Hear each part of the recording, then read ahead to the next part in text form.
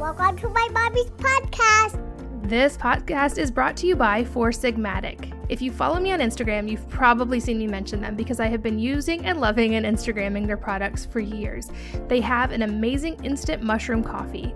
Hear me out before you think it's weird. I know mushroom coffee doesn't sound good. It's not only the best instant coffee I've ever tried, it's also pretty high up on the list of best coffee I've tried. It's cheaper than coffee shop coffee, and it's so convenient because it's so portable and it tastes so much better. But it isn't just ordinary coffee. It has superfood mushrooms like lion's mane, cordyceps, and chaga mushrooms. And these mushrooms have some big health benefits and especially immune benefits. I personally especially love them for the energy and the mental clarity without the jitters from traditional coffee. And did I mention how good it tastes? So I always take these instant coffee packets with me when I travel, and I also always drink it at home these days now that they have a big tin that lasts about a month, so I don't have to open a little packet every day.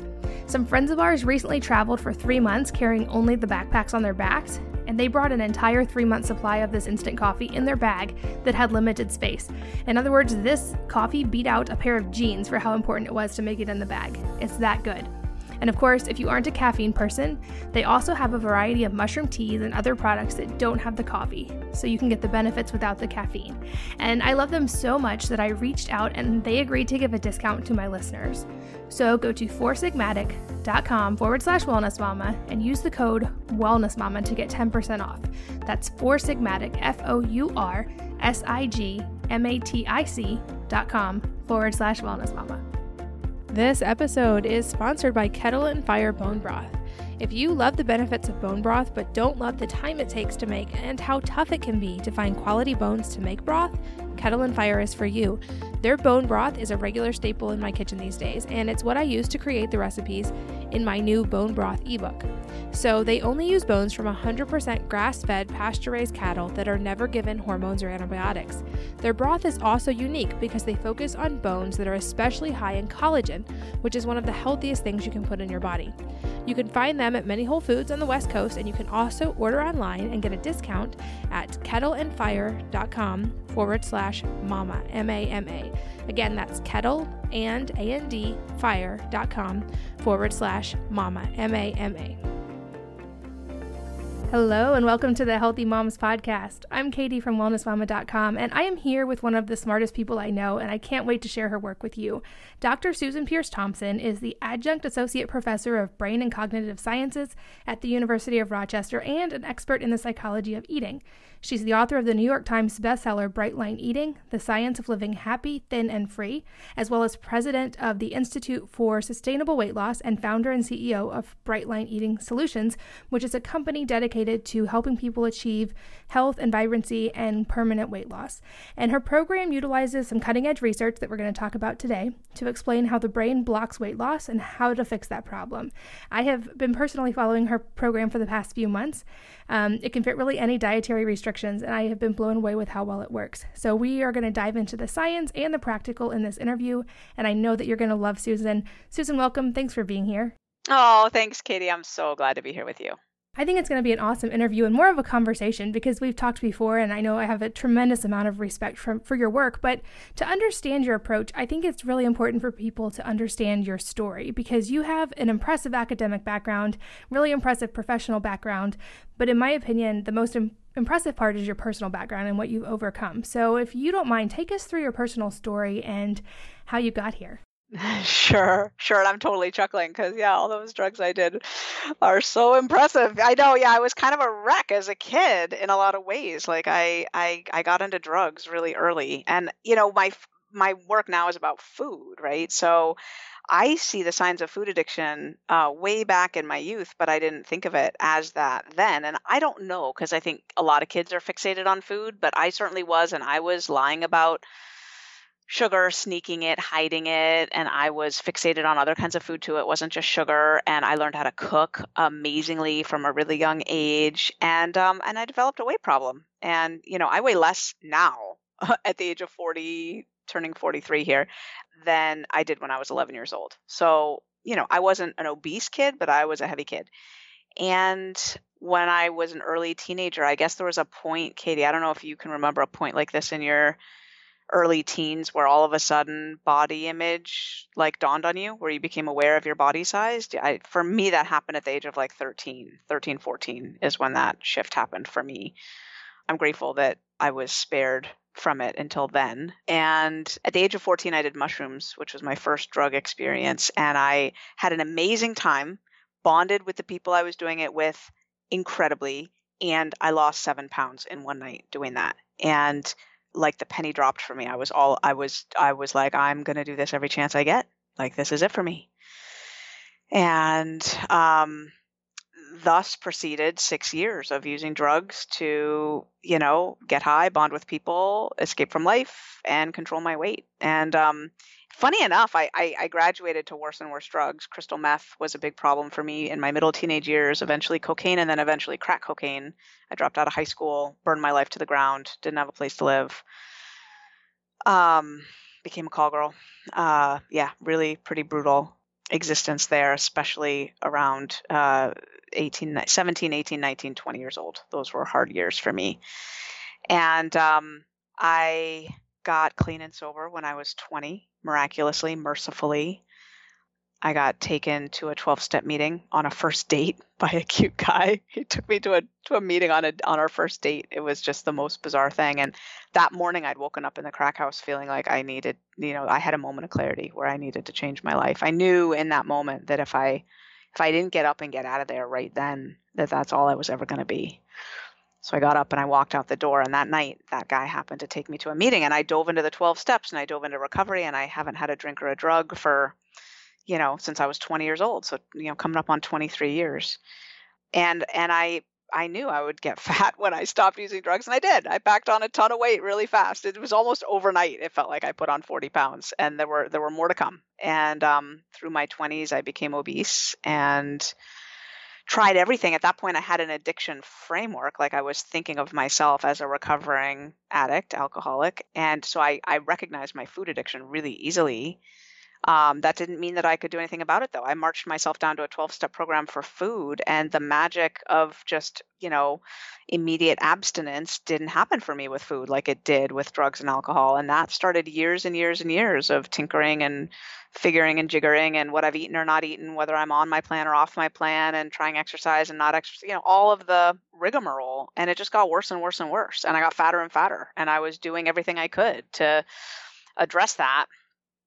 I finally did find a 12-step program that worked for me, that had really clear boundaries around food. And I lost my weight when I was 28, my excess weight, 28, 29. And I've been, in a right-sized body now for, coming up on 14 years, which does statistically put me in the top. Like, nobody does that. Nobody goes from obese to slender and stays there for 14 years. It's very rare. So I'm statistically in the top 1/100th of 1% of successful weight loss maintainers. My professional life sort of really did start after I got clean and sober, even while I was monkeying around with food and binging on cookie dough and, starting over and this diet, that diet. Even while I was doing all that, I was still academically real successful. I went back to community college and then transferred to UC Berkeley and got straight A's there and spoke at the graduation and got my PhD in brain and cognitive sciences, I guess, in 2003. Did a postdoc in Sydney, Australia from 2003 to 2005, and started really studying what happens in the brain, like the brains of people like me. Why do our brains go so far off the rails? And became a tenured psychology professor and started teaching a college course on the psychology of eating. And that sort of brings us up to the present day and the birth of Bright Line Eating, where I realized that I had some information that it could really help a lot of people. And I had a moment in my morning meditation, felt very much like that moment of clarity in that crack house, actually, that moment that said, you got to do something. And the message this time was, you got to write a book called Bright Line Eating. And Katie, I didn't even know where those words came from. I'd never heard them before or thought them before. But they came to me in my meditation as a book title. You have to write a book. It was a mandate, really. You have to write a book called Bright Line Eating. It could help so many people. And in that morning meditation session, I felt and was like pulsing with the waves of the prayers of all the people on that merry-go-round of trying to lose weight and trying this and trying that and counting the points and counting the calories and counting the grams and, the macros and the apps and the reps and the sets and the miles and all of that stuff. and just how kind of the path that I'd found and the information that I knew could help so many people. And and kind of that was January 26th of 2014, and the rest is kind of history. So there it is in a nutshell there, girlfriend. Yeah, your story is so amazing. And I think anyone listening, hopefully not too many of them can really understand the experience of dealing with drugs. But one thing you said, right? You said felt like you were doing everything you could to lose the weight and nothing was working. And I think a ton of people can relate to that, because I think that is a common feeling, especially for mothers who have had babies and then struggled to lose the baby weight. It's almost this frustration, almost even a panic, because you truly feel like it's out of your control. You can't do anything. And so even people who may not associate with having quote unquote addictions, I think that is an important key. And so let's talk about bright line eating. This is the system that you have figured out, that basically the science, if you look at it, it's working when nothing else is working. So what is bright line eating for someone who's never heard of it? Yeah, thanks, Katie. And I do think that that's a really common shared experience, because it is maddening. Our brains are blocking us from losing weight, and to own a brain like that and not have kind of learned about why it's happening, it very much feels like this ridiculous awfulness of like, why can't I take off these pounds? I can do everything else in my life, right? I mean, I could run a marathon, I could get a PhD, I could raise a happy family, and I couldn't, shed X number of pounds. Like, I couldn't stop eating ice cream at night when I really wanted to actually stop eating ice cream at night. Like, very bizarre. So bright line eating, bright lines, I didn't make up that term. It's a legal term initially. Bright line rules in law are clear standards that are applied every time to produce consistent results, unambiguous boundaries. And so in psychology, the term has been co-opted as a barrier that you put up to shape your behavior, where there's a no exceptions policy. It's just, like an alcoholic in AA doesn't drink alcohol no matter what. It doesn't matter if it's New Year's Eve. If you're sober, you're sober. You have a bright line for alcohol. So that's the notion of a bright line. And I think just even that, getting that term out into society is helpful, because I know some people who need a bright line for their ex-boyfriend, right? Or for Facebook after 10 p.m. or for whatever.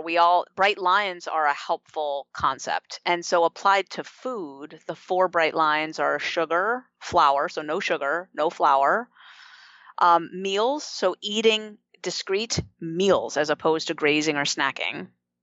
For most people, that's 3 meals a day. The bright line isn't 3 meals a day, though, because some people do medically need a different number of meals than that, or schedule-wise or whatever. But I find 95% of people are best served by 3 meals a day. And then quantities, which means bounding your quantity. So when you're going to eat 3 times a day, you're not going to eat 3 troughs a day or 3 little tiny bird, shavings a day. You're going to eat 3 precise quantities meals per day, which you can bound in different ways with a digital food scale, with a 1 plate rule. There's different ways to apply the quantities bright line. But suffice it to say, you're not going to eat your food and then go back for more and then go back for more and just call that a meal, right? Like it's going to be sort of a bounded experience eating the meal. And that's it. Those are the 4 bright lines. And that's kind of how we roll in bright line eating. Yeah. And I love it because I know like a lot of my listeners come from different food backgrounds, as far as some have allergies, some have kids who have allergies, some have autoimmune disease that dictates they can't eat tomatoes, whatever it is. And that's why when I found Bright Lines, I was like, I've got to interview her, because whether you are vegetarian or autoimmune or paleo, any of these actually can fit within the framework of Bright Lines, which is the beauty of it. And I love also your addiction story, because like you said, you can cold turkey give up alcohol and you can cold turkey give up drugs, but you can't not eat. So you have kind of like figured out a way to create boundaries that work, that take out the stress. And to me, that's the biggest key. You take out the stress and that uncertainty and that frustration and panic feeling, because they're very clear lines. You talk about also the susceptibility scale. So can you talk about what this is and how it relates to the way that someone may need to use bright lines? Yeah, totally. So the susceptibility scale is a scale from 1 to 10 that tells you how susceptible your brain is to the pull of addictive foods. So our food supply these days is laced with addictive foods, processed foods, sugar, flour primarily. And not every brain is equally susceptible to that. So this is now sort of addiction 101. There are a lot of misconceptions about addiction. One of them is that addiction is in the substance. So heroin, for example, people think of heroin as being just addictive across the board, that anyone taking enough heroin over a long enough period of time becomes hopelessly addicted. And that's just not true, Katie. Like the body will become, will adapt to it. So there will be some tolerance and some withdrawal if you go off it. But for a lot of people, the minute they get a chance to go off that, let's say they were given a Vicodin prescription after a surgery, right? For a lot of people, they can't wait to get off that Vicodin, even if their body has developed tolerance to it. For other people, they become pillheads after a surgery like that, right? That exposure to that Vicodin sets up a sort of snowball for them that's then very, very hard to recover from. So addiction's not actually in the drug, it's in the brain. Some research shows, this is true for humans and true for rats, that about a third of people have highly addictable brains. A third of people have moderately addictable brains, and a third of people are not addictable at all. You can give them, it doesn't matter how much alcohol or cigarettes or caffeine or heroin you give them, they're going to moderate it and or get off it at the soonest opportunity. They're just not addictable. So true of rats too. So the susceptibility scale has to do with food. Now, an addictable brain is an addictable brain, but the substance you get addicted to depends on a cue reward association that builds up over time. So your brain has to learn that this substance delivers a hit. And it's all the cues that predict that reward that kind of feed into that, right? So, for example, I have a highly addictable brain. I'm a 10 on the susceptibility scale. Some people like to say 10 plus, plus, plus on the susceptibility scale. And I've been addicted to all kinds of things. I mean, they're a long list.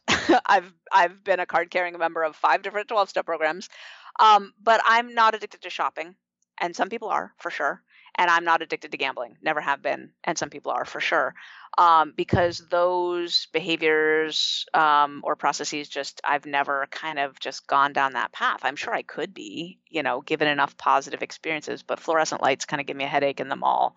It's like I just don't like being there. So I leave, and I never kind of got the hit from it. So with food, some of us get addicted to food, and the susceptibility scale in particular tells you kind of, what type of approach is likely to work for you, especially if you've got pounds to shed. Because if you underestimate your brain's susceptibility to addictive foods, you might be trying a path that's really not tailored to how your brain works, like the 1 cookie experiment or the moderate serving of ice cream experiment. If you're high on the susceptibility scale, that's not going to serve you, right? So it's helpful to know where you're at. For sure. And it makes so much sense. Like I look at even just my own family in hindsight, and my mom, I think, would probably be about as low as she could be on the food susceptibility scale. She's been 118 pounds since she got married. She had 2 kids, went right back down to it, and has never really cared that much about food. Like she eats a salad at every meal at the beginning because she loves it.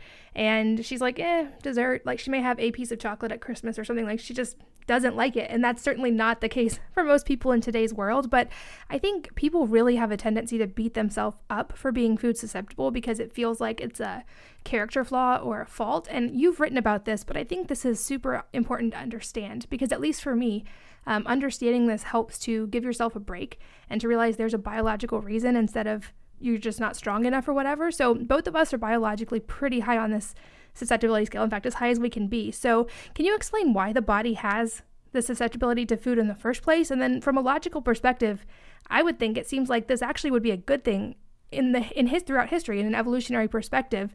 In fact, you talking about how this susceptibility of addiction actually has an important biological perspective. So can you explain that just for someone who maybe is beating themselves up and thinking it's just that they're not strong enough or it's a character flaw?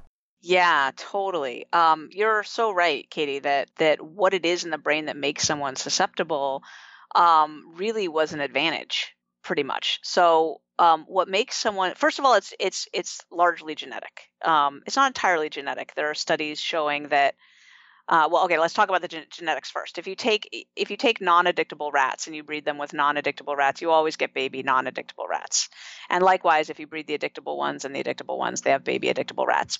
So it's strongly genetic. But if you take non-addictable rats and you breed them together, so you get a litter of non-addictable babies, and then you start exposing them to certain kinds of stressors during their upbringing. So for example, you rip them away from their mother and their litter mates and you raise them in isolation, which mimics child abuse, you will turn a significant portion of those ones into addictable rats.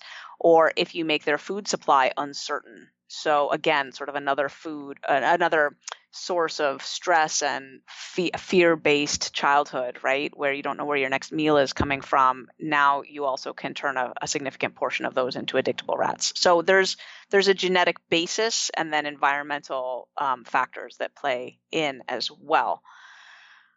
Which of course, is poignant for those of us who have or know people who've had really, challenging childhoods, and then you think of how much more addiction is in play there. Anyway, so what it is in someone's brain that makes them addictable is a heightened sensitivity and draw towards the cues that predict those rewards. So like the precursors to the reward, the signposts, the things that let you know it's coming. And what that is it's basically a draw or a pull toward the advanced warning that something's about to happen. So, for example, someone who has a highly addictable brain would be the first to notice that the bushes were rustling in a certain way meant that a rattlesnake was imminent, or a bobcat or something like that, or that the clouds looking a certain way meant rain was coming or not coming. Those are the cues that predict certain types of rewards or predators, certain types of events. In our society, being drawn towards the cues that predict rewards means that if you are used to stopping by a vending machine at work at a certain time of day, that time of day becomes a cue that predicts that reward, and all of a sudden it's really hard not to do that. Like that you're drawn towards that time of day pulls you toward the vending machine. It means that if you drive a certain way, you get pulled toward a drive-through, because you have that habit. Or if you have a certain emotion, now you're pulled towards the foods that you've always eaten when you have that emotion, and you get into a cycle of emotional addictive eating. So yeah, and then visual cues, sensory cues, it makes parties and special occasions that much harder. All of a sudden, if you've got this draw towards these cues in our environment, all kinds of things, like television commercials with the chocolate swirling and all of it, right? Our society is practically one nonstop march of cues that predict food rewards, essentially. And that's one of the things that makes it so hard to lose weight in our society, that we have an environment that's set up to be a curse, essentially, to the addictable brain, because they're just surrounded by all these cues that have become the precursors to food rewards for them. Yeah, that's so interesting. And also such an important point, I felt like, as a parent, to realize my husband and I made a decision early in our marriage that we were never going to create a situation where happy feelings or holidays were always tied with food. So we lean much more towards the experiences for birthdays, and like, let's go to the jump house, or let's go climb at the climbing gym, or something that's fun, that's experience based, instead of birthday equals cake or happiness equals cake. But that's really interesting, that because I could see that becoming, a really big problem for people if their happiness was associated with a food cue like that. That's so powerful, Katie. And you make me want to have that conversation with my husband. Because it's really hard not to do that, right? In our society, that's exactly, and even if you do that inside the house, odds are, and I was about to use like a very non-bright line phrase, dollars to donuts, the birthday parties of your kids' friends, right, are all going to be, at the bounce house with pizza and cake. So it's hard to, as a parent, work against the tide, of our current food environment. But I think we can do a lot, and that's awesome that you have that. And it's really hard to do otherwise, because our society really is organized around addictive foods, sugar and flour foods, being available at every celebratory event and being pushed and expected and mandatory at every celebrated event. It makes it tough. It does. And I mean, even it offends people highly sometimes when you turn down treats, or I'm sure you've had that experience on holidays if you don't eat the pie, or whereas on the one hand, we're looking at the stats that our kids are going to face as adults, and their autoimmune disease and cancer and heart disease and all these problems. Diabetes. Yeah. 1/3 of kids are going to have diabetes. Half of kids of color are going to have diabetes. That's just, that's gobsmacking, jaw dropping, like unreal. It is. And then on the other hand, we have every bank, anywhere they go, they're being given candy or a treat or at school for making good grades. Like, congratulations, now you get to have a higher risk of diabetes. Like, everywhere they go, it really is an uphill battle. But I hope that with people listening and people like you explaining this, eventually we will make a difference. I want to go back to willpower, though, because it seems like a lot of diets in today's world, they leave the willpower part alone. Like, that should just be an assumption that you can follow this diet and that it's all willpower. And obviously you can't, that's your fault. But you have a different take on this. So can you delve into the willpower gap, as you explain in your book, and why this is important and how maybe this is making it really hard for some people listening to lose the weight? Yeah, totally, Katie. So first of all, you're so right that I think a lot of diet fitness programs, they basically say, look, here's what you eat and here's what you don't eat. And here's, how you structure your workouts and ready, set, go. And then you're totally left on your own to manage the long-term execution of that. So it's just assumed, like you said, that your willpower is going to show up for you at all the clutch moments to keep you in line if you want it badly enough, right? That's the assumption, is if you really want this and if you've got the moral fiber and the gumption and the self-control and whatever, then you'll do it this time. And we all kind of, like, I fell into that. I believed when I was starting a diet that this time I was going to make it work, that I was so laser focused on the huge, desperate, clear desire for this desired outcome, that I wanted to take off this weight finally, and I was ready to turn over that leaf, and there was nothing that was going to stop me. And yet, and I would lose a few pounds, I would definitely lose a bunch of weight. And for me, I never got to my goal. Somehow along that path, I would get stymied. And it really does have a lot to do with the willpower gap. So the reality is that willpower doesn't work in the brain the way people think it does. It's governed by a part of the brain called the anterior cingulate cortex. And that part of the brain, unfortunately, has a lot of work to do. It's got a big job. It's got willpower to delegate out. And then it also governs your ability to be persistent on tasks that you'd rather quit, like, keeping going on that Excel spreadsheet or whatever. If you'd really rather leave work and go to the movies or something, you've got to kind of stay there and be persistent. It governs your regulation of your emotions, like the effort it takes to do stuff, basically, is what it governs. So if you've got kids, I know there's a Wellness Mama podcast, so I'm assuming a lot of your listeners have kids. Kids, I'm just saying, mother of three, they can be pretty frustrating, right? Like, in my world, like, I don't usually get to say exactly the first thing that's on my mind to my kids. I kind of got to soft pedal it and take a deep breath over it sometimes, right? And all of that regulation requires our willpower. Now, the challenge is that it's a battery pack that gets, drained in about 15 minutes of work. And making decisions, that's another thing that drains it. So checking email, for example, sitting in traffic, checking email, being with our kids, and all of a sudden our willpower is empty. And to make it worse, the anterior cingulate cortex is perhaps the part of the brain that is the most vulnerable to glucose fluctuations, which means that if we haven't eaten in a while, it's going to be completely sluggish and offline for us. So you put all this together and you can see why it's really ridiculous to assume that you're going to make the right choice of what to eat on a Friday night after sitting in traffic when your kids are, crawling up the walls, and now you've got to make and you haven't eaten in 4 hours, and now you're magically going to say, great, I can't wait to take all the vegetables out of the fridge. Let's make a salad, right? It's like, honey, let's order a pizza, and you just fell into the willpower gap. So basically any plan of eating that relies on you to make the right decisions in clutch situations regarding your food and stick to the plan is destined dooming you to failure. Like, it just doesn't work that way. It's not going to happen. The brain was not designed to do that. It's not going to do that for you. It's not. Assume it's not. I think that's so freeing, actually, like, to just understand that and to realize that there's a reason. Like, for instance, when I got diagnosed with Hashimoto's, it was actually a freeing moment for me because I finally understood. It biologically made sense, all these symptoms I was having, and now there was a plan of action. And I think that's what Bright Lines in the book and reading it did for me, was give me that, okay, I understand now. This makes sense. and now I can conquer it because I know what I have to do.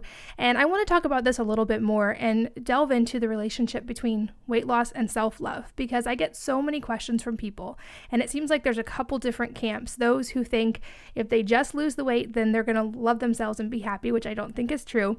But I also think there's a whole big segment of people, including me for a long time, who look in the mirror and they say things to themselves in their head that they would never dream of saying to someone else. And there's such a tendency for people to kind of go on this cycle of try to go on a diet, do it for a while, but then mess up, and then binge because they figure, well, they messed up anyway, so they might as well eat whatever they want until they go back on the diet, and then beat themselves up for not sticking to the diet, and self-flagellate and go back on a really restrictive diet all over again, and then rinse and repeat. So let's talk about this. What is the relationship, the true relationship between weight loss and self-love, and what's the remedy to this vicious cycle? Yeah. Well, it's a great question, Katie. And say it all. Maybe I should ask this question at the end, but did you resonate with the explanation I gave in the book? Were you like, oh, that kind of makes sense? Because I have an opposite opinion than most people. I think most people think that if you're eating, most people think you're overeating. If you're overweight, you're overeating. And I agree with that. That's true. If you're overweight, you're overeating. There are almost no exceptions to that. There are a few, but almost none. If you're overweight, you're overeating.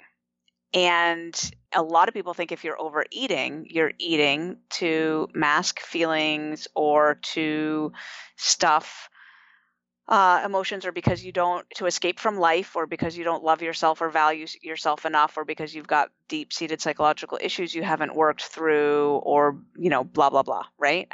Does that sound fair? That's kind of what a lot of people would assume? Yeah, definitely. That seems like a really common perception. Yeah. So what I think is that people are overeating because their brains are hijacked. And our brains were designed to keep us within a certain weight range and to do it naturally. And our brains have been hijacked by the foods in our environment and our current eating, mostly our eating choices in our current food environment, but also a little bit about our eating times and behaviors and stuff, like the grazing all day thing. And once the brain is hijacked, it is convinced, and we can go into the neuroscience of this if you want, Katie, but it is convinced that you must eat more food or you will starve. So it's kind of like your brain forcing you to breathe heavier when you're running upstairs. You're not breathing heavier because you've got deep-seated psychological issues. You're breathing heavier because your brain is demanding oxygen. And there are certain functions that the brain doesn't really give you any control over. It gives you the perception of control. Like, yes, if you're running upstairs, you could try to breathe slower. And you could succeed for a hot second at that. But you agree, right, that in very short order, your brain's going to take over and say, no, thank you, dear. I need more oxygen, right? And it will make you breathe harder. And while it does that, it's going to convince you that in your own voice inside your own head that you need to. So, for example, if you try to set a timer for 2 minutes and try to hold your breath for 2 minutes, and you play a little mind game with yourself, and you convince yourself that you'll get $1 million or, whatever you want most in the world or whatever, if you succeed at holding your breath for 2 minutes, my guess is you still won't be able to do it. You won't be able to hold your breath for 2 minutes, no matter what good outcomes would happen if you did, even though it's only 2 minutes. And I ask people to try that experiment, literally try it, because it's very illustrative to hear what happens inside your own head when you convince yourself to breathe before 2 minutes are up. You talk yourself into it. It sounds like you inside your own head deciding, wow, this is getting hard. I'm not sure I'm going to be able to do this. Do I really need to do this? This is just a game anyway. There's nothing really riding on this. Maybe I'll just breathe. I think, okay, feet up, feet up. Yeah, I think maybe I need to breathe. Okay, I'm going to breathe, right? It's very similar to the inner dialogue that happens when we're on a food plan and we're convincing ourselves to eat off of it. And we think that we just convinced ourselves to eat off our food plan at that party because we're out with the girls, we deserve it, because it's, whatever the rationale is. We think that was us doing that. And what I'm here to tell you as a neuroscientist is that no, it wasn't. That was your brain demanding food that it believes that you need to survive because it's hijacked. In the same way that your brain is going to demand oxygen, under certain conditions, your brain will be convinced that you need to eat more food. And that's what we've created through the current obesogenic food environment that we're living in. Now, the interesting part is, now we haven't even gotten to the crux of it yet. The crux of it is what happens when you watch yourself make that quote unquote decision over and over again. You watch yourself, presumably, theoretically, hypothetically, talk yourself into eating off your food plan. You saw yourself do it. You thought it was your voice in your head. You didn't realize it was your brain being hijacked. So now you're left holding the bag because you're left going, this is not conscious, this is subconscious. You're left now trying to connect the dots. Well, why would I keep doing that to myself? Why would I keep letting myself down like that? I just wrote out all my goals and had my future goal weight, and I was visualizing my desired outcomes, and I had all my food like in the fridge, and I, blah, blah, blah, blah, blah. Like, why would I eat off my food plan like that? Why would I do that to myself? Well, if you watch yourself betray yourself over and over again with food, you've basically got nothing left to conclude except that you don't value yourself, that you don't trust yourself, that you don't believe in yourself, that you don't want it badly enough. This is called self-perception theory in psychology, which is where you actually learn who you are. You come to believe things about who you are by watching your behavior. Well, you just watched yourself act against every, most precious stated goal that you've got, which is this diet that you just started, which you believe so much in, and you just watched yourself talk yourself out of it for a cookie at a party or a piece of pizza on a girls' night out or whatever, right?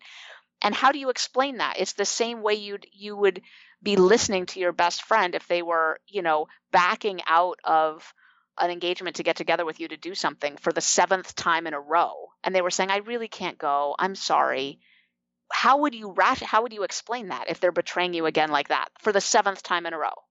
You'd be like, well, you don't value me as a friend. You're not here for me.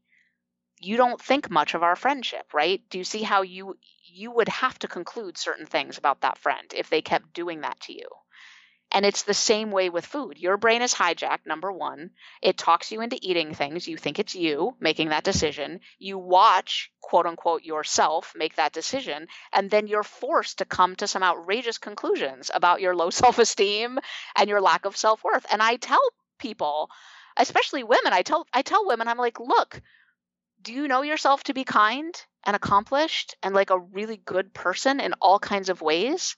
You don't have deep-seated psychological issues. You have a brain that's hijacked. So you don't need to love yourself more. You need to stop eating the foods that are hijacking your brain. Yeah. And I think to me, that's the key after reading your book and looking into your research is the free part, because it's living happy, thin, and free. But I think most diets, they totally neglect the free part. It's not even on the radar. And in fact, most diets, even if they work, it's more like you get to be miserable and thin. Most people, I would think. Which is not sustainable for the long term. It's just not. Whereas you basically give people a freedom that I've never seen any other diet or any diet that I've tried come anywhere close to. So can you explain from the brain's perspective how just those 4 bright lines can kind of flip that switch in the brain and make it so much easier? Sure. Well, to do that, I first have to explain a little bit about leptin and dopamine. Should I go there to explain where the trapping is coming from and the freedom? Oh, absolutely. Yeah, my listeners love the science, so go for it. Okay. So when I say the brain is hijacked, I mean basically 3 things. The willpower gap we've already explained. So we're assuming the anterior cingulate cortex is going to show up for us and help us make the right decision all the time. And it's just not. It's not capable of that. It wasn't designed for that. The second way is leptin is the hormone that we all need to have on board. Leptin is that magical hormone. I don't know if you've ever thought of this deeply, but nobody used to ever get fat, basically. Like if you just rewind the clock, 10,000 years, people were all slender, lean, basically. And what would happen is at certain times of year, there would be a glut of food. All the berry bushes would be full. All the crops would be coming up. The wildebeest would be running around and you'd kill a bunch of them. And you had all this food and people would sit around and eat it and they would get heavy a little bit. They'd put on, say, 3, 4, 5 pounds. And the fat cells would grow and they would release a hormone called leptin. And leptin would circle back to the brain and say, okay, we have enough fuel on board. We're done eating. We're not full. I mean, we're not hungry, we're full, we're great, we're done eating, and now it's time to go use this fuel to ensure our future survival. So let's go build a hut. Let's go find a mate. Let's go kill another wildebeest, right? And so leptin is the hormone that says you are full and it's time to get active, to use this fuel for some good purpose. And that feedback mechanism worked perfectly for all those years. What's happened today is, well, first of all, leptin was discovered in 1994. And as soon as it was discovered, the pharmaceutical companies went bonanzas and they started to put it into little pills and test it. And unfortunately, giving people leptin pills doesn't help at all. Turns out that just like you might imagine, the fatter you are, the more leptin you have because it's secreted by the fat cells as you're gaining weight. So then people started wondering, well, what's blocking all the leptin? Like it's called leptin resistance, right? What's blocking the leptin? Why isn't the brain seeing it? It's there. Why isn't it doing its job? Why isn't the brain seeing it? And the answer is that it's being blocked. It's being blocked by insulin. So that's lesson number one. We got to lower those insulin levels. Lesson number two is dopamine. There's this phenomenon of addiction where you eat an addictive food or you take a drug and you flood the addictive centers of the brain with dopamine. And what happens then is the receptors go, whoa, that was way too much stimulation. We don't need anything like that on board here. So they downregulate, they thin out, which leaves you itchy and needy and without enough pleasure on board unless you're eating those addictive foods again. So this is how people get into a 2 to 4 hour cycle of eating sugar and flour all day long, essentially, is they get these powerful cravings on board for this, for that, and they don't feel right unless they have it. So those are the two ways that the brain is hijacked. Dopamine downregulation, which is addiction. That's the same thing, by the way, as heroin and cocaine addiction. Same thing. Sugar and flour are as addictive as heroin and cocaine. Very literally, physiologically, in the brain, as an addiction neuroscientist, that is true. Sugar and flour are as addictive as heroin and cocaine. I promise you. And having been addicted to crack cocaine, I'm here to tell you sugar is harder to kick than crack cocaine. Just saying. So our brains are hijacked by that, and they're also hijacked by the insatiable hunger that comes from when your brain doesn't see your leptin. It believes you're starving. It literally believes you're physiologically starving, and your brain shows all the markers of physiological starvation. No wonder you can't stop eating, right? Because your brain thinks you're starving. So that's the foundation. Now, your question, Katie, was about free. So how do we get free with these bright lines? So basically, you can kind of feel it, right? That if you don't realize all this has happened inside your brain, trying to eat less, especially if you're like, and I don't mean to pick on any particular program here because I have kind of the same opinion of all of them, but like, let's imagine that you're trying to eat, points and you're eating like 1 point brownies, right? Well, you're eating the foods that keep fueling this process in your brain. So now you're trying to restrict your caloric intake while continuing to eat the same foods that are fueling the hijacking of your brain. And you're basically trying to breathe slowly while you run upstairs. You're trying to fight your brain every step of the way. It's not going to work. Your brain's going to win, and it's going to create an insanity in your head in the process, the same way that you would be going insane in your head if you were doing the equivalent of trying months and years of trying to run upstairs while you breathe slowly. Like it just doesn't, your brain is going to need more than that. It's going to be demanding more than that. And it creates, like, for anyone who's ever been like me and you, right? There's an insanity in your head when you're trying to hold simultaneously the urge to eat more food and the restriction of no, I'm not going to do that. It's like it creates an insanity. It creates a decided feeling of not free, right? Like I am not free. So when non-food addicts ask me, what does the free mean in happy, thin, and free? I just crack up because they don't get it. They've never had it, right? They've never had the rigmarole in their head of what they've eaten or not eaten, whether they're on their plan or off their plan, whether they're going to eat a lighter lunch today because they're going to a party tonight and they're going to be, wanting to overeat tonight at the party, but can they make it, blah, blah, blah. Should they have a smoothie at breakfast and then skip lunch entirely? And, will they use up all their points at dinner for the blah, blah, blah? It's like, it's insane. It's totally insane. So I feel like I've been talking for a long time, but you probably want me to actually get to the punchline, right? Of like, how do we get free with bright line eating? Yeah. Yeah, exactly. Okay. So we get free by putting up a bright line for sugar and flour and meals and quantities. And all of a sudden your food becomes clean and clear. And with a bright line for sugar and flour, your insulin levels drop immediately and fast and powerfully. And all of a sudden your brain can see your leptin. So now you're not struggling against your brain so hard. It now thinks you're full and it wants you to get moving. So now you're good there. And slowly your dopamine receptors start to regenerate because dopamine downregulation is reversible.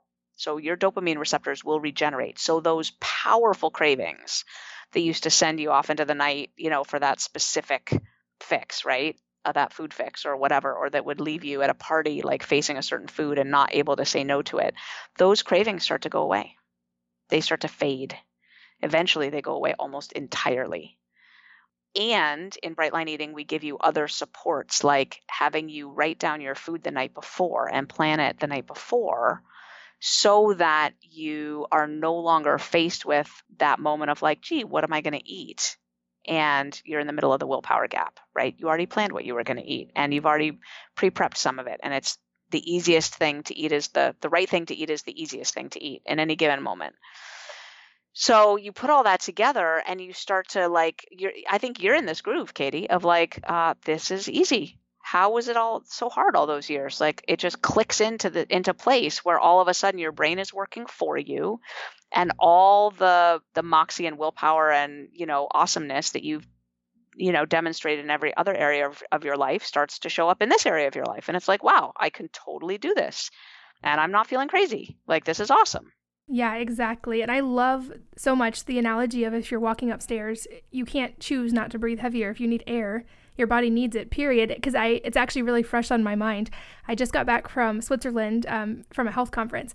And so first lesson is if someone from Switzerland ever says, do you want to go out on just a little hike? It's not a little hike. Swiss people don't do little hikes. It was 20 miles, 10 miles up a hill, 10 miles down a hill. And at altitude, not being an avid hiker, I, at certain points, literally could not breathe on that way up the hill. And the idea of even trying to not breathe in that situation is insane. But then I also compare it to on the way down, it's harder on your legs, but you can breathe. And it's such a big difference. And so just to me, that's kind of the analogy I think of in my head with bright lines is once you break that cycle at the top, it gets so much easier. And you still may have struggles or your knee may hurt once in a while from walking downhill, but the will to breathe and the absolute insatiable thing, I have to breathe right now, that's gone because you're just breathing again. And it's simple. And when you talk about susceptibility, I think of people who don't understand that difference. My mom, I mentioned her, but she can literally, her favorite food could be on the counter.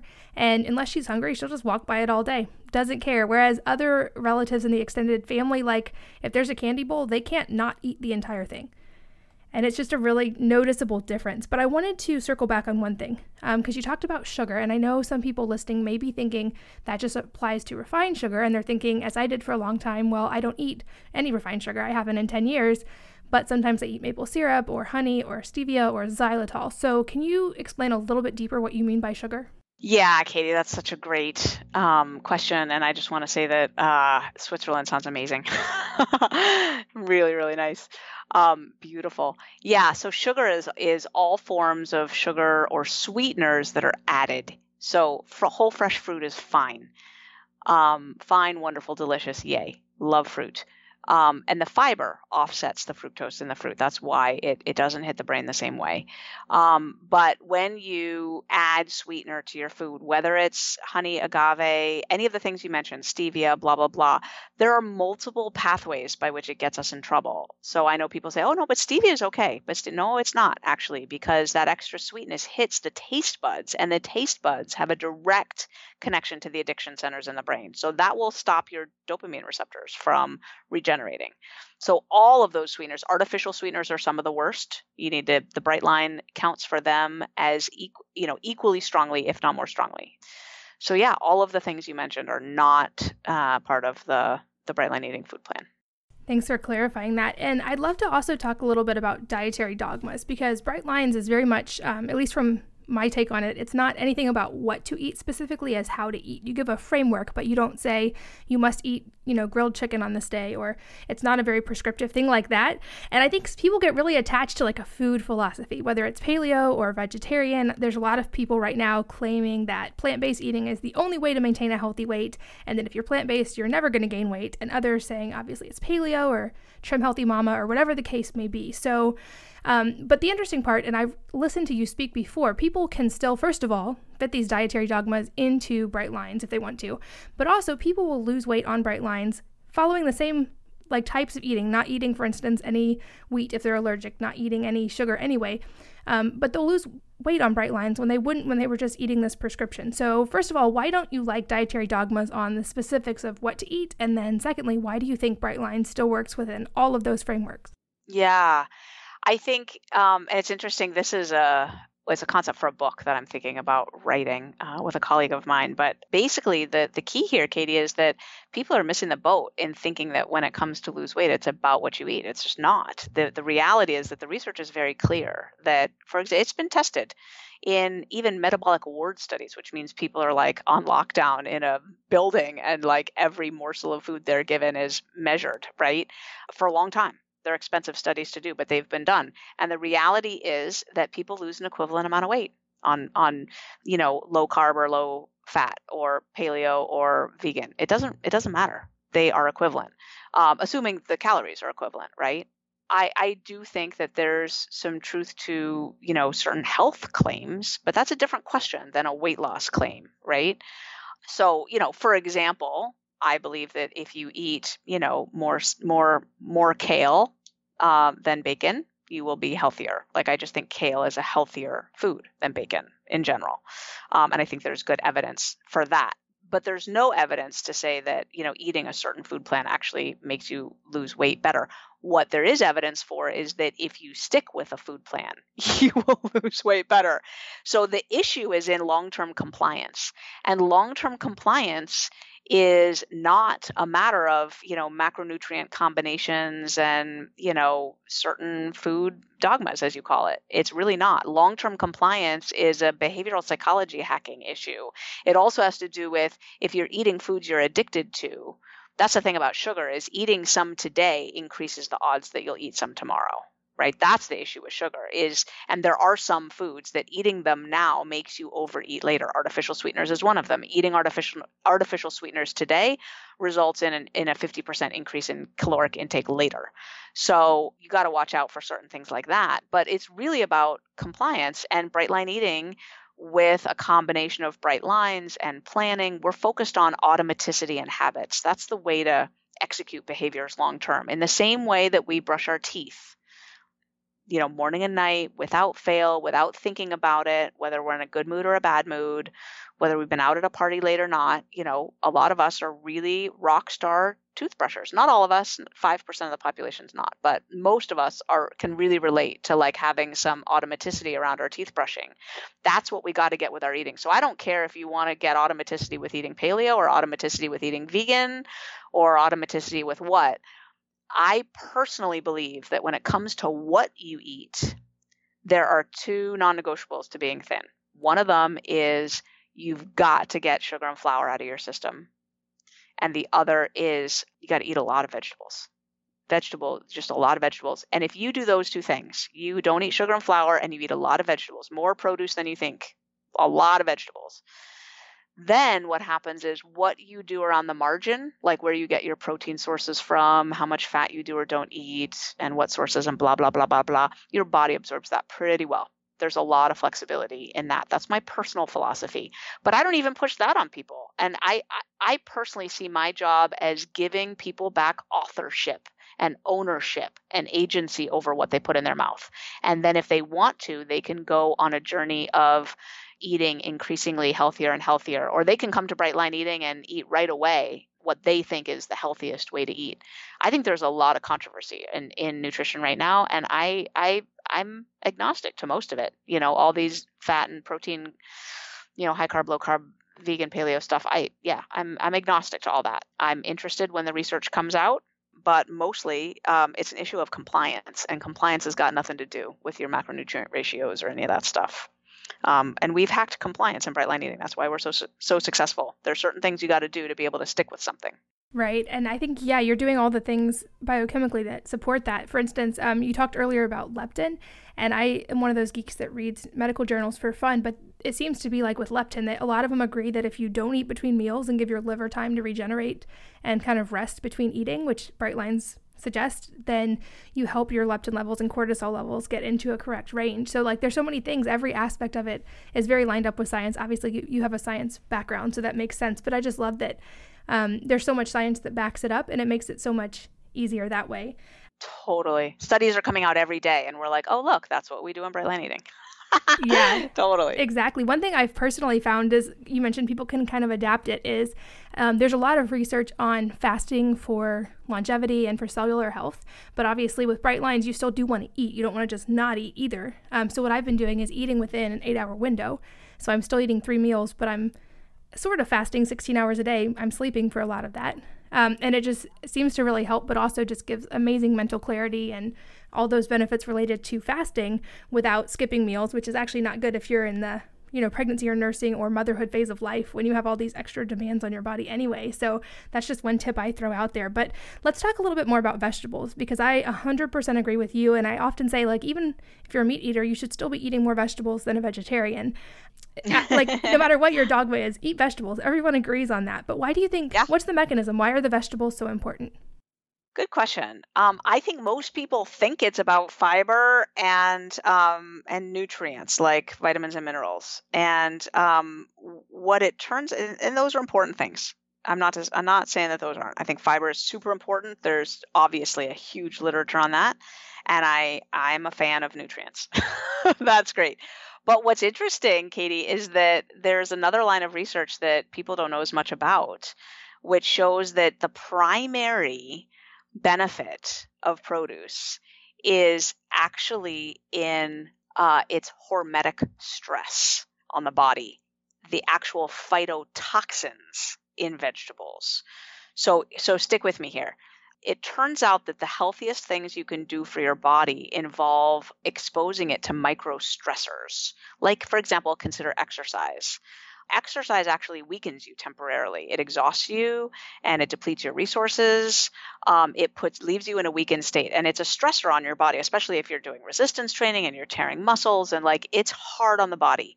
But what the body does, it kicks the body into a mode of growing stronger, right? And then you give your body, 24, 48 hours of rest and nutrition, and your body takes that exercise session and it literally becomes stronger and better and healthier for it. That's called hormesis, the process by which stressors on the body make the body adapt and become stronger. And exercise isn't the only hormetic stressor. There's also cold and heat and asphyxia, like oxygen deprivation, like at altitude, or if you just hold your breath a bunch. There's all kinds of hormetic stressors, right? And it turns out that the phytotoxins in vegetables and certain fruits act as hormetic stressors. So they get into our body. The body sees them as toxins, but we co-evolved with those fruits and vegetables to benefit from them, to benefit from those toxins. And all of a sudden, the body is adapting and changing and becoming stronger on the cellular level. So that's actually the biggest benefit from vegetables, believe it or not, is their toxins. Crazy, right? Yeah, super fascinating, though. Yeah. Hormesis is a trip. When you start learning about hormesis, and I love how you're using that nice long fasting window. I'm doing that a lot too. Like I'll sometimes eat my dinner at like 2 and I'm done for the day. No more food. It's amazing when you start getting into circadian rhythm science and fasting science and hormesis and all that stuff. Oh my gosh, I feel like we could do a whole nother podcast one day just on that. But I want to also address an objection that I know I'm going to get, because I recently posted a picture on Instagram with just a write-up about how I think really no one should be eating sugar, period, including, anyone. Like, it's not a moderation type thing. And I had all these people get mad at me, especially the intuitive eating crowd. Yeah. Everything in moderation. This is an extreme view. You're going to create eating disorders. What about, a lot of diets recommend cheat days and those are totally fine, or a little bit of sugar in moderation. And I think most people listening, if they understand what you've been saying, probably understand the answer to that. But what is the specific answer to why we can't just do everything in moderation these days? Well, I don't know if I have the same answer as you on this, Katie. I don't think bright line eating is for everybody. I think some people can do moderation, and I wish I were one of them. Not really anymore because I'm pretty happy being me, but gee, it'd be nice to be able to eat a cookie and not want another one like my husband. But I know that in my estimation, about 2/3 of the population, it's not going to be a long-term path that will include being healthy and in a right-sized body and as happy as they could be and things like that. I think there are people for whom that really does work. And so I'm a big fan of do what gives you peace and do what makes you feel free and do what leads to your health and your well-being. And then my path is not for everybody at all. But I do know that a lot more people would be empowered by a bright line for sugar and a bright line for flour than realize it. And a lot more people would be stunned by how liberating it is, liberating and freeing to actually adopt a complete bright line than to try to keep making exceptions for holidays and special occasions and all that stuff, then realize it. A lot of people don't realize how freeing it is to actually just quit something and then just make it part of your identity that you don't eat that, because then you're not always wondering, will I, won't I, is this the time to have an exception, is that not? You just make the decision once and for all. You move on. You do what it takes to adapt to that decision, like quitting smoking. You change your identity to be a non-smoker. Like that's who you are. And all of a sudden, before long, the problem has been completely removed. It's just not even in your universe anymore. So I don't think everyone needs to quit sugar personally, but I think way more people would be served by it than realize it, for sure. Yeah, that makes sense. And the converse would be, I guess, that those intuitive eaters, that's wonderful that it works for them, but they also can't assume, conversely, that their method's going to work for someone who has a really high food susceptibility, because it's like the brain oxygen thing. It's just not going to work for someone who is there. Exactly. And that's such a critical point. Like and I think we're there with alcohol, right? If someone says on New Year's Eve, no thanks, I don't drink, to the champagne, I hope and I trust that these days people aren't going to be saying, come on, it's New Year's Eve, you need to drink with us, But you're right that on Thanksgiving, if you try to say no thank you to pumpkin pie because you don't eat sugar, you will get a lot of hazing for that, a lot of pushback and a lot of shaming and a lot of harassment. So I agree that the folks who want to keep eating sugar and find that it works for them, it'd be great if we could, get to a point where we understand the susceptibility scale and realize that that's not going to be a workable strategy for everybody. Food is not a one-size-fits-all thing. There's a lot of different ways to crack the food nut. And bright line eating is one of them, and it works for a lot of people. But it's not the only way, and their way isn't the only way. And I tried intuitive eating so hard. I went into that and really tried it. It does not work for me. It does not. I do not reach my stopping point often enough to keep to be sane and in a right-sized body. It makes me crazy to try to do intuitive eating. I cannot do it. And, it would be nice if the type of brain that I have got equal respect. Yeah. Well, and another thing people may be wondering is, can the brain heal? I know that like with the science of addiction, there's a lot of research here. If a person does this for long enough, does the brain ever heal? Or has someone who these kind of pathways have opened, are they always going to be there? Oh, so at first, I didn't understand your question at first because I was going to say, yeah, the brain heals. Like I already told you, those dopamine receptors regenerate. But I see what you're saying. Like, could someone go back to being a normal eater after they've been high on the susceptibility scale? Is that what you're saying? Exactly. Like once you've kind of lost the weight and gotten to that point, I know a lot of people may be wondering, well, then can't you just eat intuitively or eat paleo or whatever the method may be? So the answer is probably no, unfortunately. And I've tried this. I had 6 years-ish without taking a single bite off my bright line eating plan, and then decided to try to go be an intuitive eater because my third daughter was born and she was 9 months old. And I have 3 daughters. I have twins who at that time were like 3 and my baby girl was 9 months. And I didn't want to be weighing and measuring my food in front of them. And I just thought, I want to just eat whatever food I put on the table for them. I don't want to be eating differently. And, so I tried. And what happened was I very quickly, it took about 2.5 months, I think, to reach the point where like my life was spiraling out of control. And will I, won't I, am I going to eat this? Am I going to eat that? Like I said, am I going to eat less food at lunch because I'm going to go to a party tonight at dinner? And am I going to make an exception here? And, shoot, I tried the ice cream last night, but I couldn't stop eating it. Now I need to not eat today because I don't want to gain too much weight. I was willing to gain some weight, but not too much. I didn't want to have to buy a whole new closet full of clothes. It did not work. And so here's the neuroscience of it, Katie. The neuroscience is first of all, there's several lines of research. I mean, several entire bodies of research in different domains that demonstrate in a variety of ways that once the brain has developed a certain behavior pattern, a certain tendency, a certain learning, it never can unlearn it. It just doesn't. You can make the outward behavior go dormant, but the brain still knows. The brain still remembers, and you're still someone who's eminently capable of that old behavior in the way that someone who never behaved like that just isn't. So let me give you two good examples. Somebody, speaks French until they're 5, and then they move to America. They never speak French again for the rest of their life. Now they're 80 years old. You expose them to French and they speak it fluently within a week. Like just boom, it's right there. They haven't had any interaction with French in 75 years, and they're natively fluent within a week. That's one example. Another example is Pavlov's dogs, right? You take a dog and you expose him to meat and to a bell at the same time. And he salivates and he eats the meat, all's well. And you do that, say, 25 times. You pair the meat with the bell. And now, after 25 trials, the dog's trained up and you ring the bell and the dog salivates, okay? You can make that salivation go extinct by giving your 5-year-old access to the bell and having her run around the dog and ring it willy-nilly all the time with never any meat in sight. And eventually the dog learns that the gig is up and no meat is coming and the bell doesn't mean meat anymore. And the dog will stop salivating to the meat completely. No more salivation. You can ring that bell all day, anytime, anywhere, and it will not salivate. Now, you take that same dog and you ring the bell and present meat. And this time it takes 2 trials to train that dog up to be a full salivator to that bell instead of 25 trials. So what that means is that if you have certain dysfunctional, addictive, unhealthy, emotional, whatever patterns around food, and you do a lot of healing work, you do a lot of bright line eating, you do a lot of whatever you do and change your path, you are still eligible to be that insane eater again within a hot second if you stop doing the things that got you well in the first place. It's like a dry riverbed. You've got water and it grooves a riverbed. You can divert the water upstream. This is the neurological analogy. This is, the electricity in the brain it forms rivers through fiber tracts in the brain. You can divert the water upstream and make that riverbed run dry, but it's still going to be there.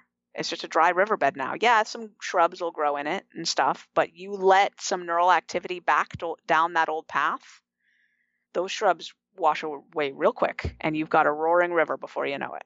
So take it from someone who's been there, trying to go back to an old addictive pattern. Once your brain is cooked, it's cooked. Unfortunately, you can't turn you can't turn a pickle back into a cucumber. You just can't. Once your brain is pickled, it's pickled. Yeah, it's an interesting analogy, and it reminds me of a few months ago, my husband had surgery, and he had to have an umbilical hernia repaired that was a result actually of a previous surgery. And after a lot of research, we decided instead of general, he just wanted to do IV sedation, but also really heavy local.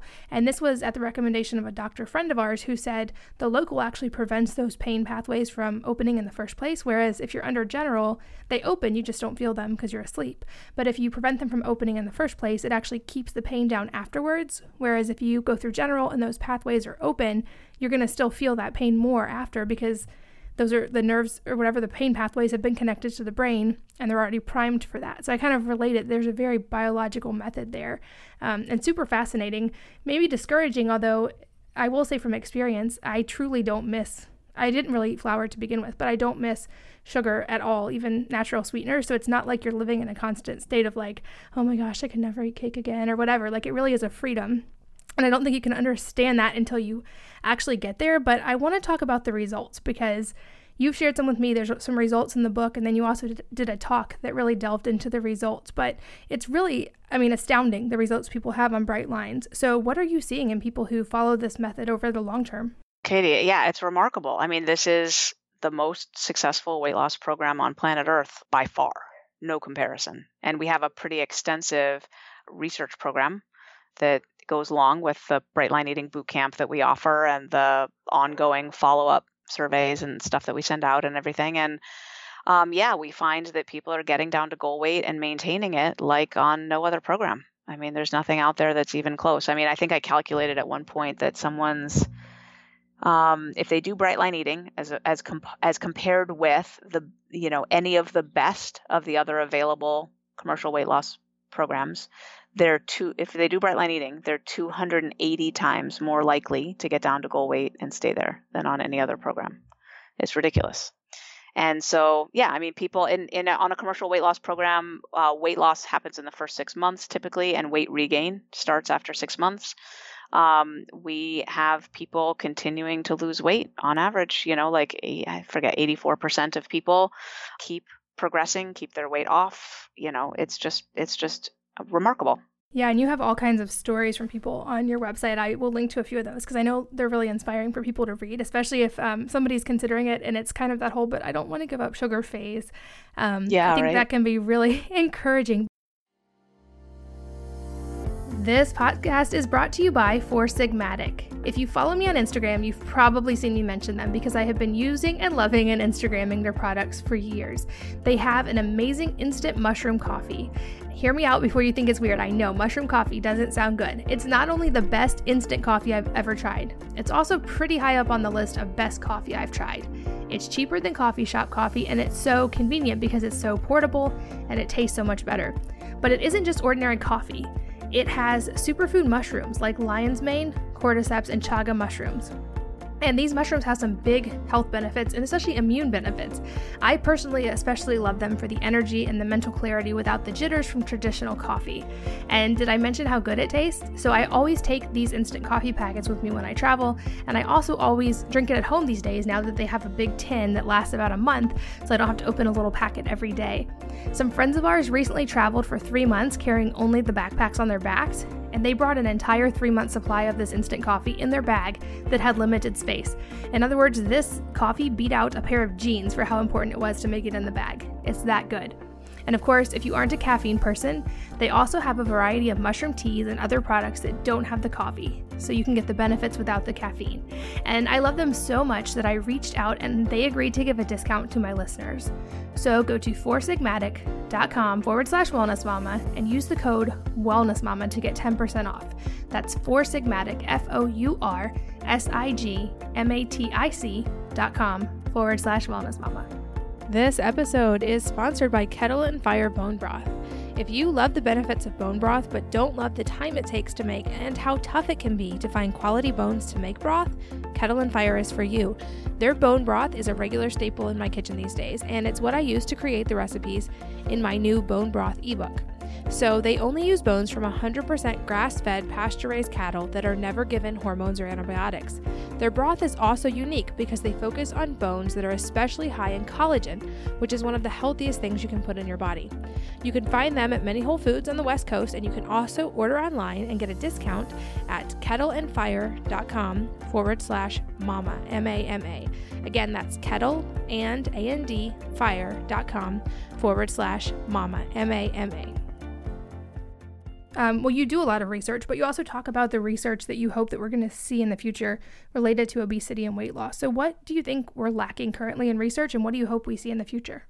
Well, we're lacking research designed by people who understand anything about food addiction, unfortunately. So some really interesting, obvious studies haven't been done. And I have a new appointment, relatively new, at the University of Rochester and stuff. And right now I'm so focused on serving the ridiculously rapidly growing movement of bright line eating that it's very hard to, engage in a bunch of the research that I would like to do as well. But that's what the Institute for Sustainable Weight Loss is for. So anyway, so some of the research that needs to be done is, well, first of all, it'd be great to just demonstrate the regeneration of the dopamine receptors and the nucleus accumbens after people stop eating sugar and flour. It's been demonstrated in rats and stuff. It takes about 3 weeks, but I really want to see that with fMRI in humans. So to watch the progression of those dopamine receptors regenerating, because we really don't have any hard evidence on exactly how long it takes. I have a sense in my gut from just knowing when people start to experience their cravings fade away, right? Other research is just more research on the long-term sustainability of what we're doing, because bright line eating is only 2 years old, so we don't have long-term data yet. I mean, I guess it's coming up on 3 years old since we started our first boot camp. So the first cohort of people ended the first boot camp at the end of the year of 2014, but we didn't start our research program in the form that it exist now for another year. So basically, the people in our research program have only been there for like a year and a half. So we have very relatively short-term data. We're going to track these people for 10, 20 years and beyond. So just demonstrating the sustainability. I'm also partnering with a woman named Catherine Lively at Dartmouth, and she does research on identity change. So this is really interesting. How does your identity change when you go from obese to slender? It's a big shift. Like, that's a different way to walk around in the world, for sure. Anyone who's been, obese can tell you whether they've been slender or not. Like, that's a big shift. And we're going to be looking systematically at the identity shift that happens through bright line eating and through sustained weight loss. We also, so here's the most important thing, I think. This is what I'm most excited about, is there's a lot of research showing that when you lose weight, your body registers the starvation event, essentially, the caloric deprivation, and changes certain things in your physiology to guarantee that you'll gain back the weight, essentially. It shifts your leptin, gastric inhibitory peptide, peptide YY, GLP-1, cytocystokinin, pancreatic polypeptide, amylin, all these different hormones that govern your body fat set point and your hunger levels, your satiety levels, all that. And what we want to do is, it's already been done with other diets to demonstrate, look, when you lose weight, your body starts working against you, essentially, from that point on to make you gain the weight back. But we're not seeing that with bright line eating, not on average. We certainly have some weight regain, of course. I mean, the weight regain in the normal population is close to 100%. In bright line eating, we have some weight regain, but why not more? And what's the difference? What are we doing that's keeping people's metabolic and hormonal systems, their endocrinological systems, from fighting against them to make them regain that weight, right? So just a simple thing would be a blood draw before and after weight loss to show, look, normal, healthy leptin, ghrelin, neuropeptide YY, et cetera, levels, So those are some examples of the research that I want to do and that I want to see done. I don't care who does it. I just want it done. Yeah, I'd be so fascinated to see that. And I also just wanted to clarify for people too, like I said, I'll link to the results, but when you talk about people having sustained weight loss, you're not just talking about people lost like 10 pounds and kept it off. Some of these people have lost like over half their body weight, or gone from like 200 or 300 pounds or up down to like a healthy weight of like 120 something. Yeah. It's a really drastic change, and they're keeping it off. I know you have a couple examples of people who have done this for a couple of years now. Yeah. So it really is staggering. It's amazing. Yeah, totally. People who, have lost 200 pounds, people who've lost 100, 150 pounds, and now they're slender. They're not less fat, which is what you can expect if you do gastric bypass surgery, is to hopefully be less fat and still, on average, obese. The average gastric bypass patient at the end of the surgery, after all is said and done, is still morbidly obese. Our people get slender. They get into a right-sized body. It's totally a different game. And they don't have to reroute their stomachs and keep their bodies from digesting vegetables and stuff to do it. Yeah, it's awesome. And also it seems like all their testimonials, like their main thing is like, yeah, that's great, I lost all this weight, but I also just feel at peace. Like there's a calmness that does not seem to come with long-term dieting in other places. So I love that. Right. And like people reporting things like very low hunger levels, no craving levels, little to no cravings at all, that their peace has gone up with their food, that their eating feels easy now. Like these are not things you typically see from dieters. Like what you normally see when someone starts a diet is that they get hungrier, they get less peaceful with food, they get more crazy with food, more obsessed with food. And that's not what we see in bright line eating. People report this peace that you talk about, Katie, that you've got now. And they all say it's not really about the food. It's not about the food. It's not about the weight. This is a way of life. Yeah, it's awesome. And I'd love if you have a couple of seconds to go through. When I told people I was interviewing you, they sent me a few specific questions like, oh, can you please ask her this? I've been trying to find an answer to this. So do you have time for a few rapid fire questions? Yes, absolutely. Okay, so the first one, someone asked, what about when it comes to kids? Can kids do bright lines? Why or why not? And at what age is it okay time for them to start? This is a tricky one. Kind of no, but maybe, and maybe yes. So let me explain. I really believe that bright line eating is not a program for people who need it. It's a program for people who want it and who are willing to do it. And so if your kid is clamoring to do bright line eating, and I would wait until they're really clamoring, like begging, they're sure, like you've explained to them, this is normally a grown-up choice. You know what I mean? I do not recommend in general that kids do bright line eating. And I certainly don't recommend that it be imposed by their parents. I think that the best thing is to preserve the possibility for intuitive eating, for the kids to listen to their bodies. And the best way you can do that is to provide meals at meal times, serve foods that you feel good about, then be completely hands off about whether and how much they eat, so that they're just listening to their bodies about how much to eat, and just go with that would be my recommendation. So if you don't feel good about serving sugar and flour, don't serve them. And make sure that your kids are eating meals, sitting down at the table with you, and then don't bug them about eating their vegetables or not, or taking a bite of everything or finishing their plates. Like, hands off. Once you've put the food on the table, your job ends, and let your kids just eat until they get distracted and don't want to eat anymore, right? That's what I would recommend. If you have a kid with a bad weight problem who really wants to do bright line eating to solve that, then with the understanding and support of their pediatrician, I would say a begrudging, like, okay. But in general, I think this is a choice for grown-ups to make for themselves.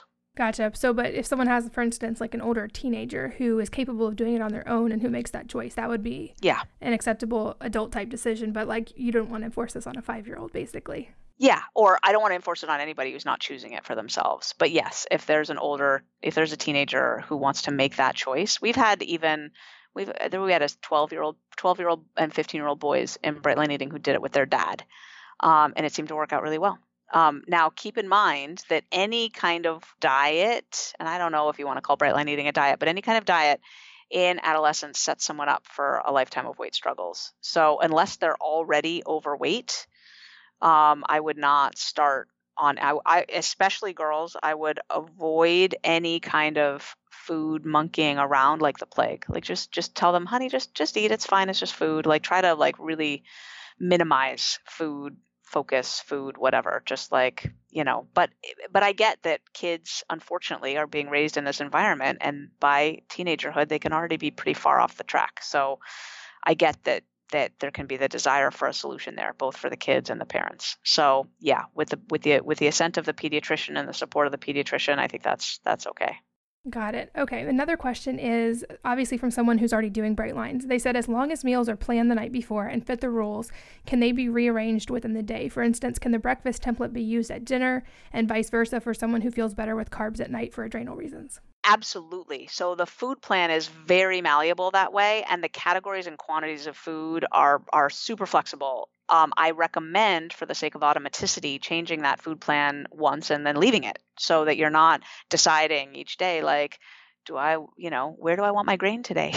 Breakfast or dinner? No, it's like, if you want it at dinner, put it at dinner and then leave it there. And then that's an equally good choice. There's nothing sacrosanct about the specific categories and quantities of food being the way they are, except that it tends to work for a lot of people.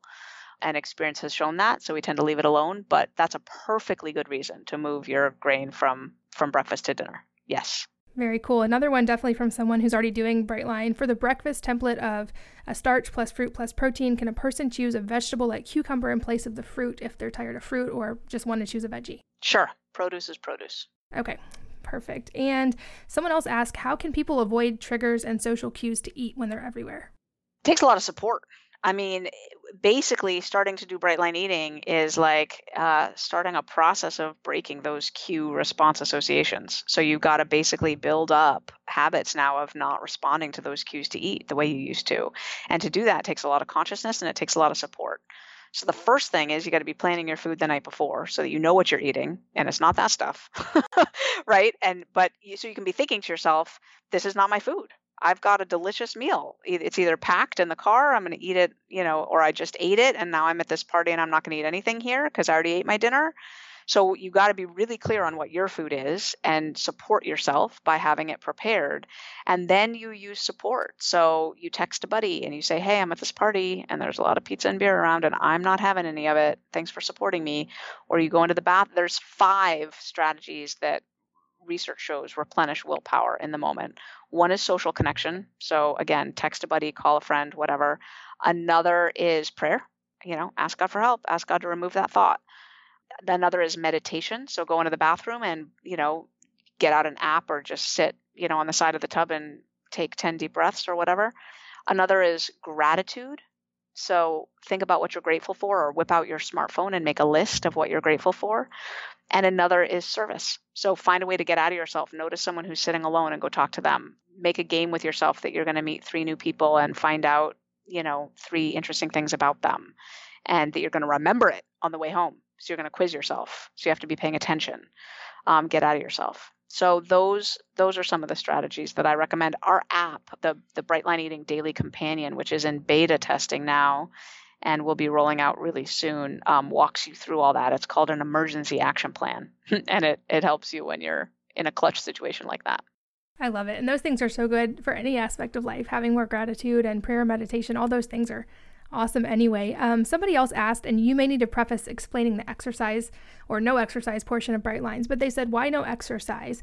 What if people have a specific goal unrelated to weight loss, like being able to run a race with a friend or lift a certain amount for a competition? Is exercise okay then? Well, it really depends. If you're really trying to lose weight, the research shows that you will decrease your odds of getting to your goal if you exercise during the weight loss phase. And the reason is that exercise is a powerful willpower depleter. It just is. You can't get around that. And it also triggers a compensation effect, which is your brain starts to trick you into making exceptions to your food plan, and the automaticity that you're trying to build up in those early days of your food plan will unravel. So this exercise piece is a big reason why people aren't hitting their weight loss goals, is because they're assuming they need to do diet and exercise at the same time. Now, all that said, exercise is super healthy, and I want people to get back to it as soon as their Bright Lines are automatic. So a few months in, I want them to get right back to exercise. And, of course, I'm a fan of goals like that. I have those myself. I want to be able to do a pull-up, and I'm working hard toward it. I don't know if I'll ever succeed because I'm pretty far from it, but I'm working at it, and et cetera, right? So the challenge is that it really is better in the initial phase of the weight loss plan, while you're setting up your habits and letting them become automatic, to not exercise, because the cutting of corners that happens when you're exercising as well, it's a plate that's too full. It's more than the brain can handle. And I know people think they're Wonder Woman and everything, but really, this is why people are sabotaged and they're not achieving their goals. That's good to know. So basically, once it's not no exercise forever, it's just until the cravings are gone and the stress is gone and you've got all that stuff dialed in. And I would assume also this doesn't mean it's not good to go for walks with friends if you are enjoying that and not seeing it as exercise, or not swim with your kids because it could be exercise, but not having a structured exercise plan that's causing you stress. Is that kind of the right gist? Yeah, that's the idea. So if it happens incidentally, if it's activity that happens incidentally that you're not psyching yourself up for or whatever, then that totally doesn't count as exercise. That's not willpower depleting. But see, it's interesting because even if it's mild, if let's say someone says, but what if I wanted to go for a walk? And I'm like, well, are you going to schedule that 4 times a week and then have to psych yourself up for your walk that day? She's like, yeah. And I'm like, well, then don't do that. That's depleting your willpower right there. Got it. That's so contrary to conventional wisdom of, go to the gym and kill yourself 5 days a week if you want to lose weight. And I will say this is an anecdotal evidence as well. So I mentioned I was in Switzerland and did this crazy, super long hike. And ironically, after the hike, we had basically shortened our eating window. Like I said, I do every day, but couldn't eat after 2 p.m. because of some liver testing we were doing. So we essentially hiked 20 miles and couldn't eat. And I was totally fine. No cravings, no oh my gosh, I need sugar, none of that. Totally fine. Just wanted water. So I think that may be the key. And I was curious myself, once it's that automatic, can someone exercise for fun without a problem? Totally. And I'm a big fan. Exercise as much as you want at that point. Go train for a triathlon. I mean, you do need to watch a little bit because you got to make sure you're fueling your body enough at that point. And a lot of people, I think, on Brightline Eating get hesitant to add as much food as they would need to do that. But yeah, there's no restrictions on activity of any kind once your eating is dialed in. Awesome. And I'm hoping people listening, I would guess a lot of them are wanting to find out more and wanting to try it. And I will, in the show notes of this, share some of my own story as well.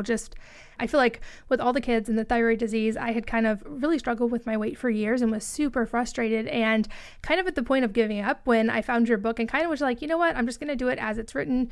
I'm not going to overanalyze because I'm a researcher too and I have a tendency to do that and like, well, what about this? And should I add in this? I'm just going to do it and not think about it and just take a deep breath and trust the system. And it's worked. And so I know if anyone's listening and they're kind of in that place, hopefully Bright Lines will be an answer for them as well. But how can people try it and where to start? Of course, I'll have links in the show notes, but where would you recommend someone start? I would recommend that someone go to our website, which is brightlineeating.com, and click on the link that says Get Started. And right at the top, there's going to be information about the 14-day challenge. And I would recommend that they do that 14-day challenge. It's a super low investment and the stakes are really low because, you can do anything for 14 days. And it'll also give you an option if you want to try out the boot camp, which is our full program that's producing all the success that we talked about and everything. And so they'll get that option too if they try the 14-day challenge. So, it's like a tiny, tiny commitment with like an option to do more if you like it. Yeah, I love it. And if you don't, like if you try it for 2 weeks, you haven't lost anything. Even if you decide it's not working or it's not for you, that's, I think, the key. It's not, like you said, it's not like gastric bypass or something serious where it's kind of irreversible at that point. It's something that you can easily try. And the worst that happens is you ate more vegetables for 2 weeks and it's still a win. So I'll have those links in the show notes. But Susan, thank you so much. This has been awesome. I could talk to you all day and we'll have to do a round two if there's a lot more questions. I would love that, Katie, so much. Thank you so much. I just adore you. It's so nice to be here with you and your tribe. Oh my gosh, thank you for being here. And thanks to all of you for listening. I'll see you next time on the Healthy Moms Podcast. If you're enjoying these interviews, would you please take 2 minutes to leave a rating or review on iTunes for me? Doing this helps more people to find the podcast, which means even more moms and families can benefit from the information. I really appreciate your time, and thanks as always for listening.